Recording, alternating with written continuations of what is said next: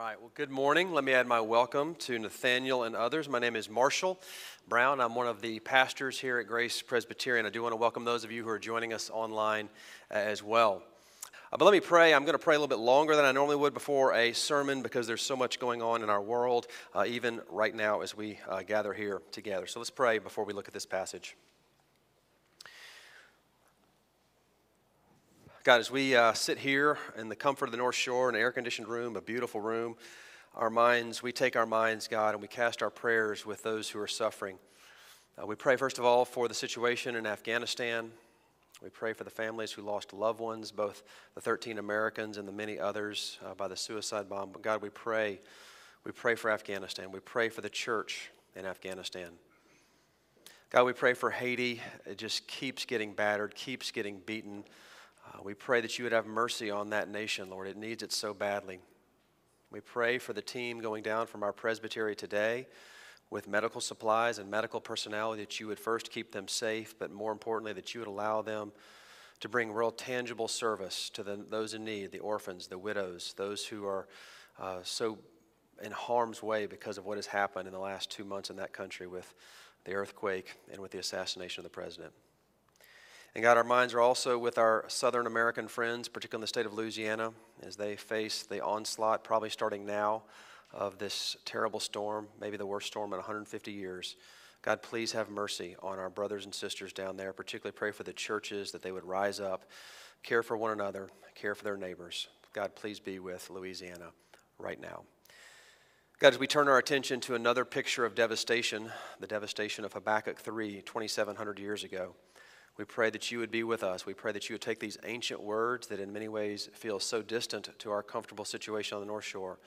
Take these words and bring them to bear for us, that we might rejoice and believe, even like your servant Habakkuk. We pray this in the name of Jesus and for his sake. Amen. Well, if you've been with us, we've been studying the book of Habakkuk. Today is the last sermon on the book of Habakkuk. I must tell you, I am sad to leave Habakkuk. It's been a lot of fun for me to preach this series. I heard great things about the sermon that Nick preached last week on Habakkuk chapter 2. So I'm sad about it. Even though I'm excited about the sermon series we're about to start, Meeting Jesus in the Gospel of Matthew, but I'm going to miss Habakkuk. I mean, for starters, I resonate, I think you do too, with this story of deep heartache, and as we'll see this week, deep joy. There's anger in Habakkuk, but there's also great faith in Habakkuk. I mean, this is a book that if you think about it, if you remember the first sermon a month ago, it begins with complaint and distress. And as we will see, it ends here today in singing in joy, despite the fact that devastation is even worse than it was in chapter 1. I like the way one author put it, Habakkuk is like a song of the night, anticipating the glad arrival of the eternal dawn.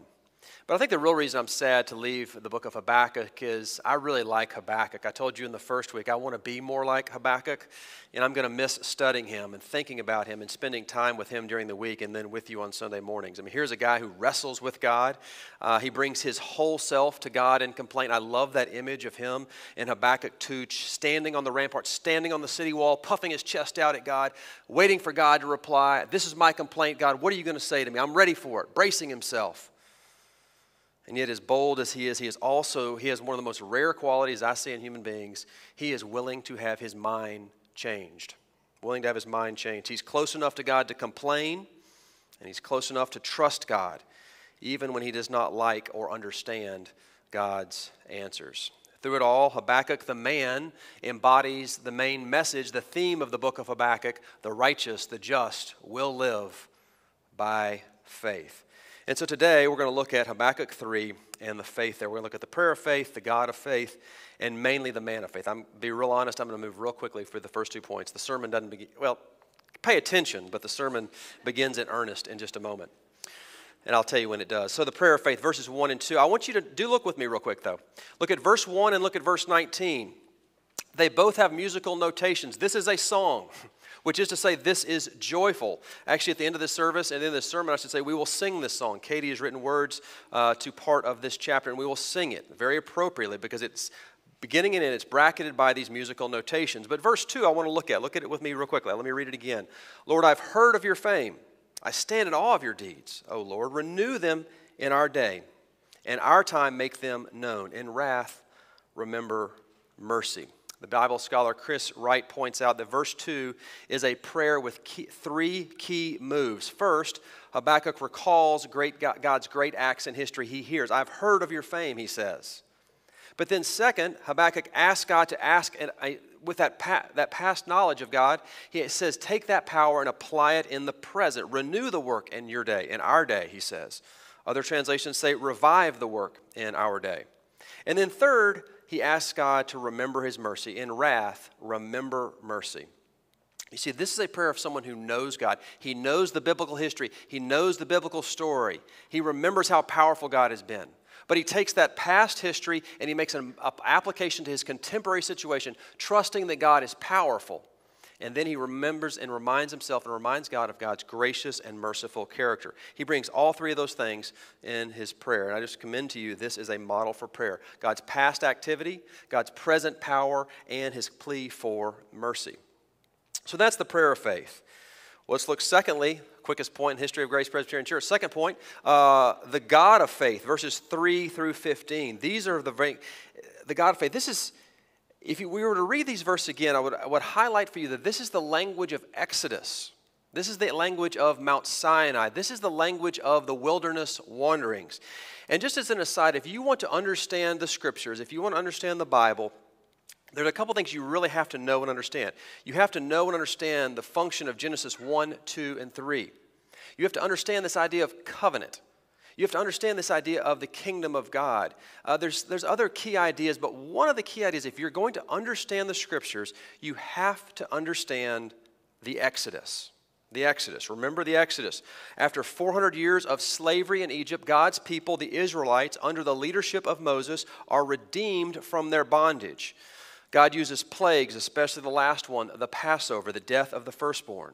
He takes his children through the Red Sea, the great crossing of the Red Sea, where the waters come back on Pharaoh and his army. Ultimately, we have the revelation of God's law and his character at Mount Sinai, the Ten Commandments. Okay, the Exodus. And what Habakkuk is doing is he's looking back in history.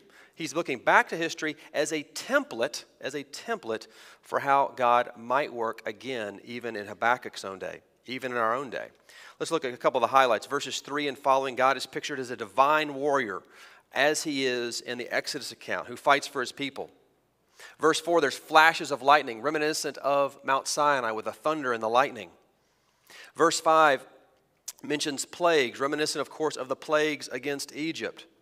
Verses 8 and verse 15 mention partings of bodies of water, reminiscent of the parting of the Red Sea and the parting of the Jordan River. Verses 12 to 15 speak of the crushing of the enemy as Pharaoh and his army were crushed. I do want to highlight one thing before we move along, and that is that verse 13, key verse, is the answer to Habakkuk's questions. If you were to go back in chapter 1, you would be reminded that, first of all, in verses 2 through 4 of chapter 1, Habakkuk had asked God if God was ignoring wrongdoing. God, do you not care about injustice? Do you not care about wrongdoing? And then later in the chapter, he asked, God, are you going to allow these violent, awful Babylonians to go unpunished? In verse 13 is a picture of the answer, that God is going to remember his covenant. It's going to take years, but he's going to act on his people's behalf. He will deliver them, which is to say, the answer to Habakkuk's complaint is that God does, in fact, keep his promises. And that's one of the best things I can tell you today. God keeps his promises. Now, the how and the when, we don't always know. For Habakkuk, it would be an answer of 70 years and then an answer of 90 years and then ultimately not until Christ in the end of time. But God keeps his promises. That's what this prayer is saying. That's what this word of the faith about God is saying. So we see the prayer of faith. We see the God of faith. But what I really want to slow down is the man of faith. And this is where the sermon starts, okay?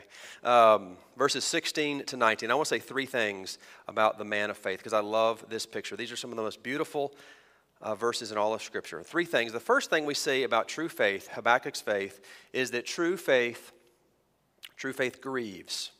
It grieves. Look with me at verse 16. I hear and my body trembles. My lips quiver at the sound. Rottenness enters into my bones, my legs tremble beneath me. Yet I will quietly wait for the day of trouble to come upon people who invade us.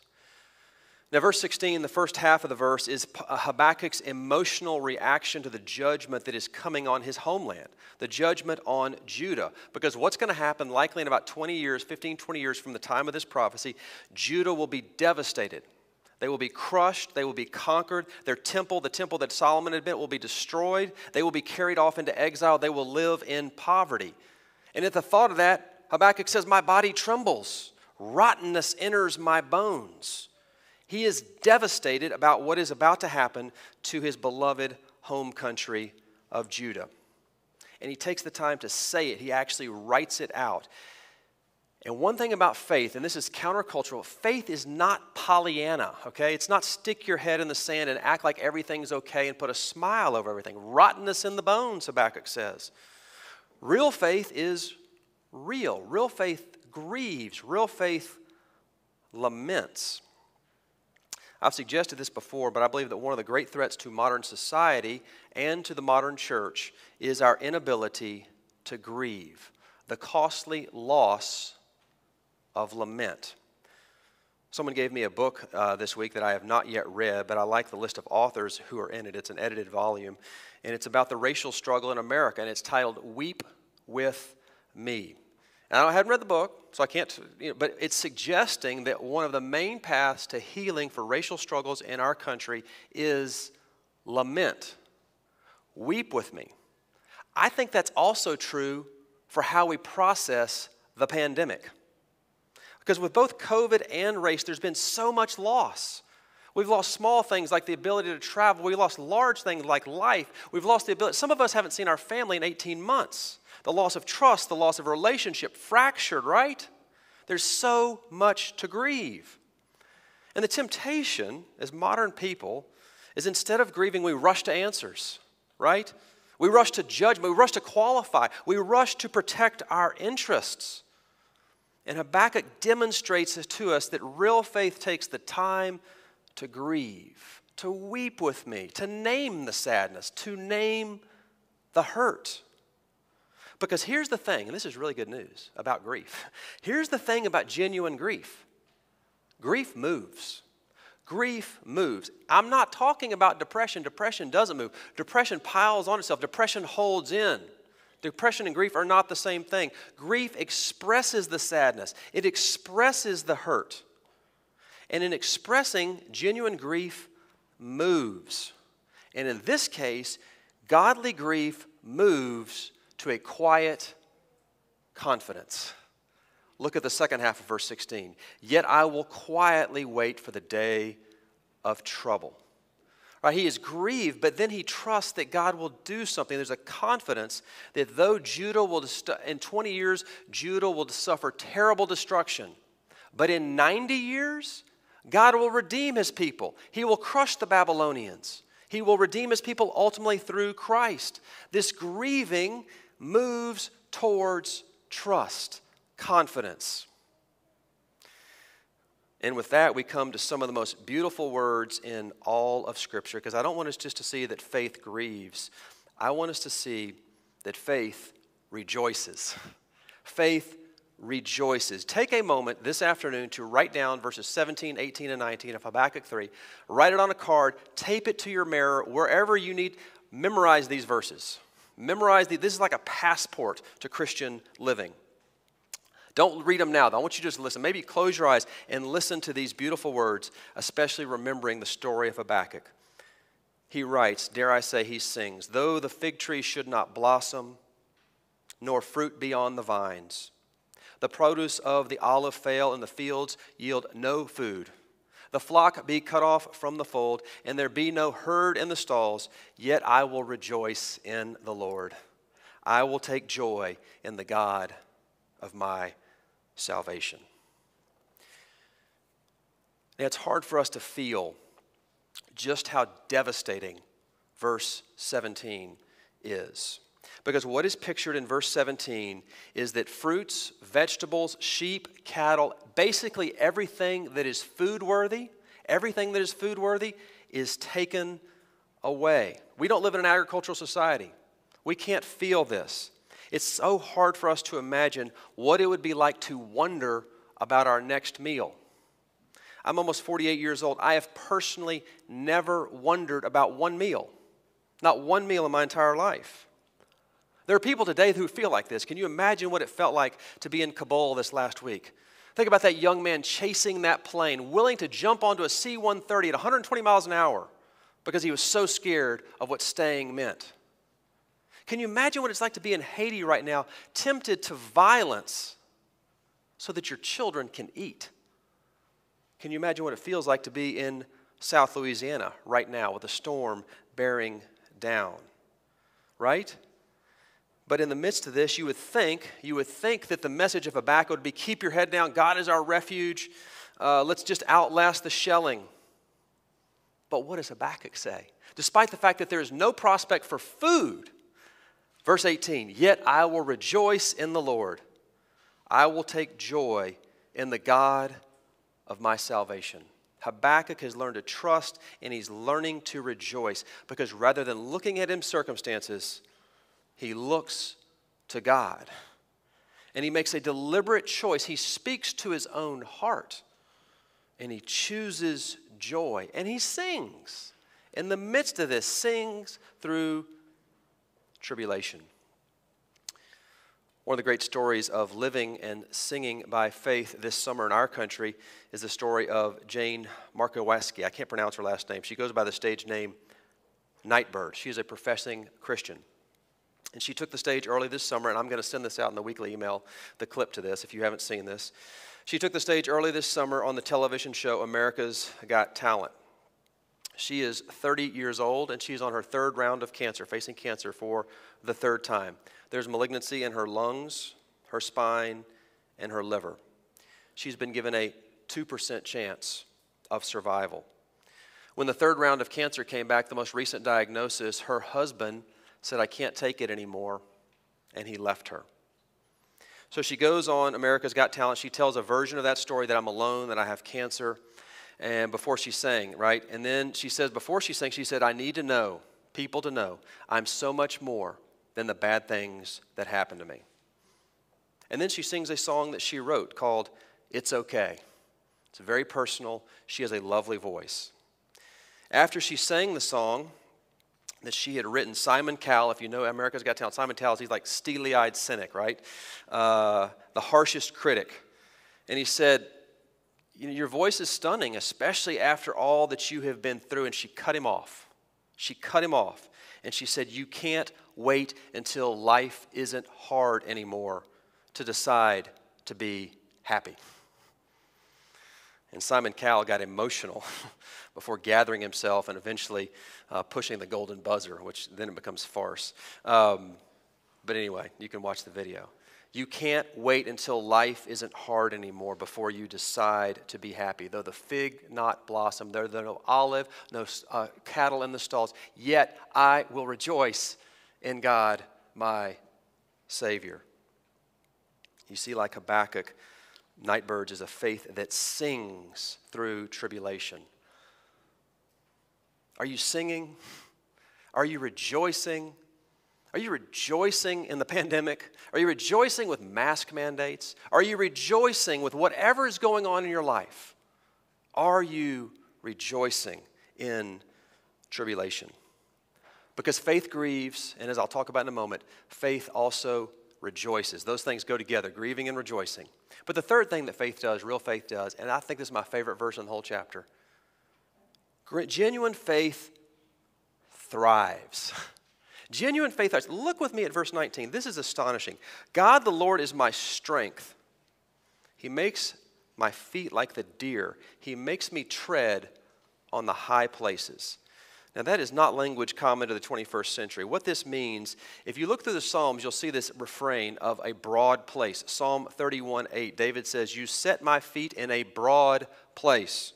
Translation of a broad place, life is good. There's no danger. There's tranquility. There's peace. There's not a chance that I will stumble. There's not danger.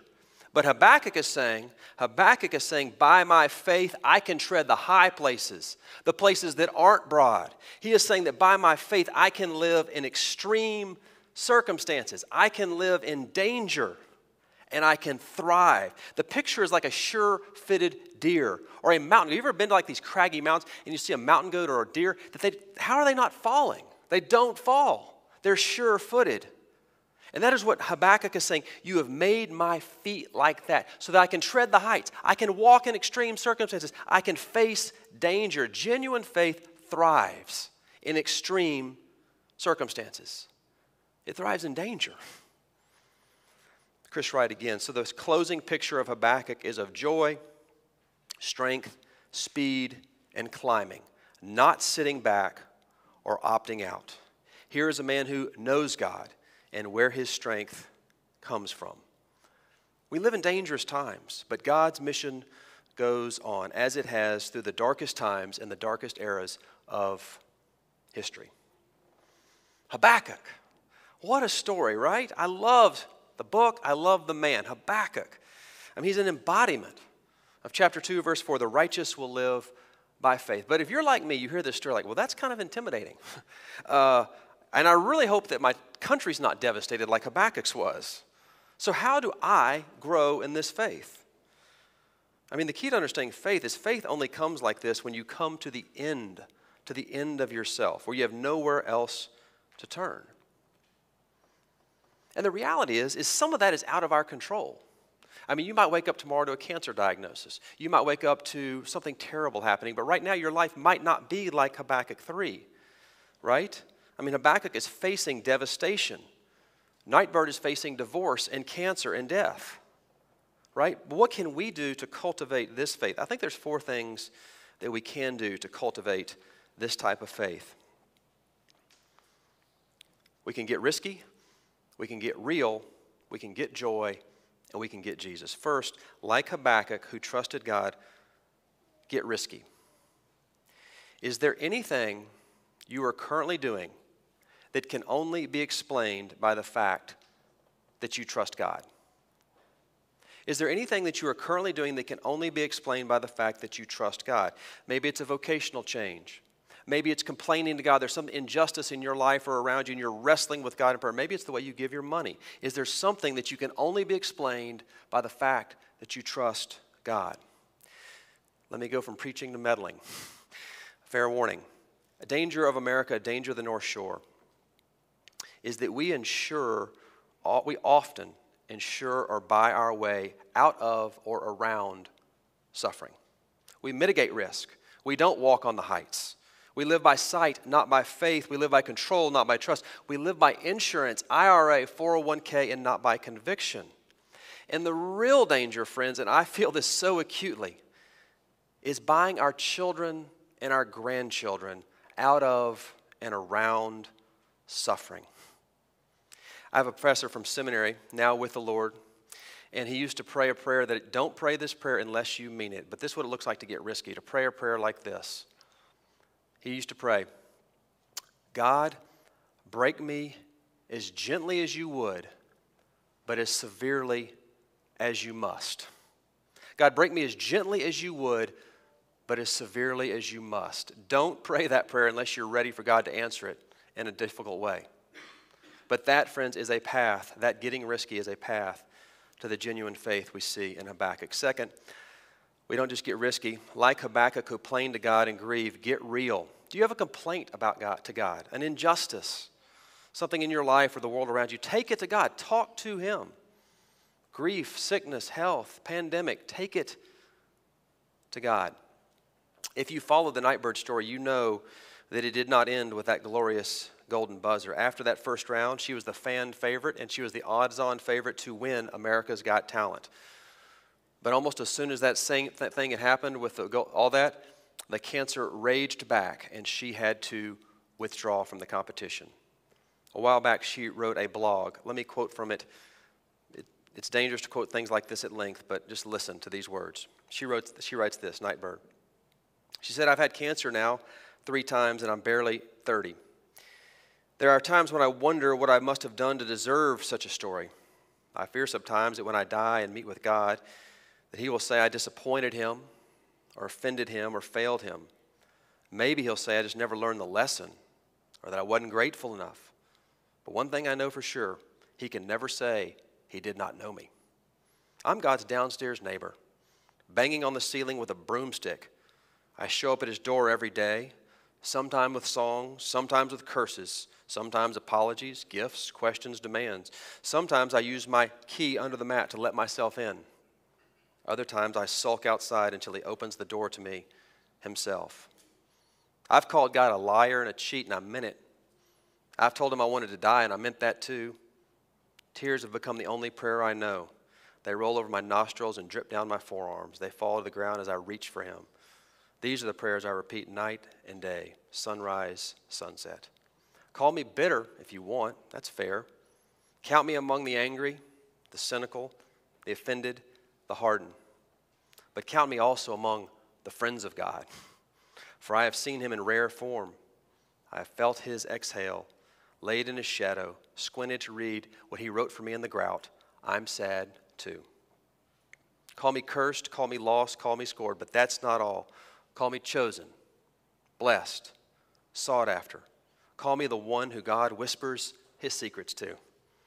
I'm the one whose belly is filled with loaves of mercy that were hidden from me. I've heard it said that some people can't see God because they don't look low enough. And it's true. Look lower. God is on the bathroom floor. Get risky. Get real. Get low. Third, like Habakkuk and learning from Nightbird, to get joy. I love her line. You can't wait until life isn't hard before you decide to be happy. Though the fig tree should not blossom, nor fruit be on the vines, yet I will rejoice in the Lord. I will take joy in the God of my salvation. Friends, grief and joy can be commingled simultaneously in the same heart. Grief and joy can be commingled simultaneously in the same heart. And one way to the path of this joy is to actually physically sing. To actually sing. One of the things I love about Nick Swan is that he's got a great laugh, and he sings so loud. I love it. I love it. And friends, and I'm especially speaking to the men. I'll be honest, I'm especially speaking to the men right now because we hold back. We don't really sing out.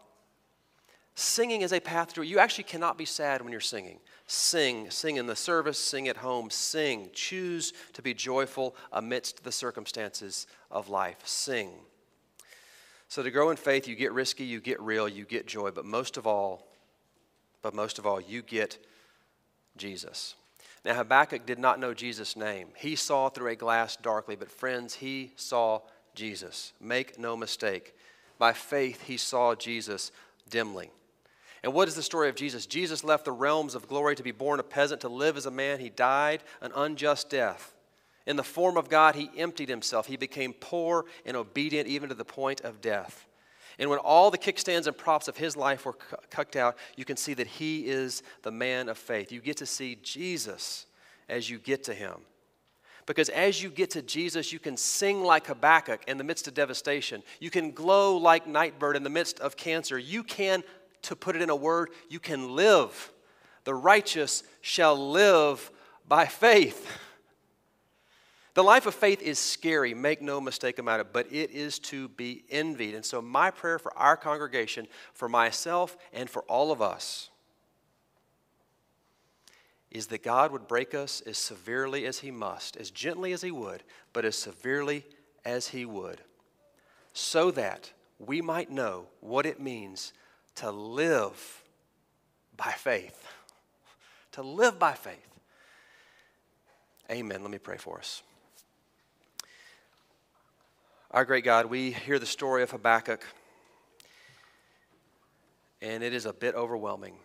But we pray that by your grace that you would be gentle as you can, Lord, please. But lead us to this place of living by faith that Habakkuk found in your mercy. For Christ's sake we pray. Amen.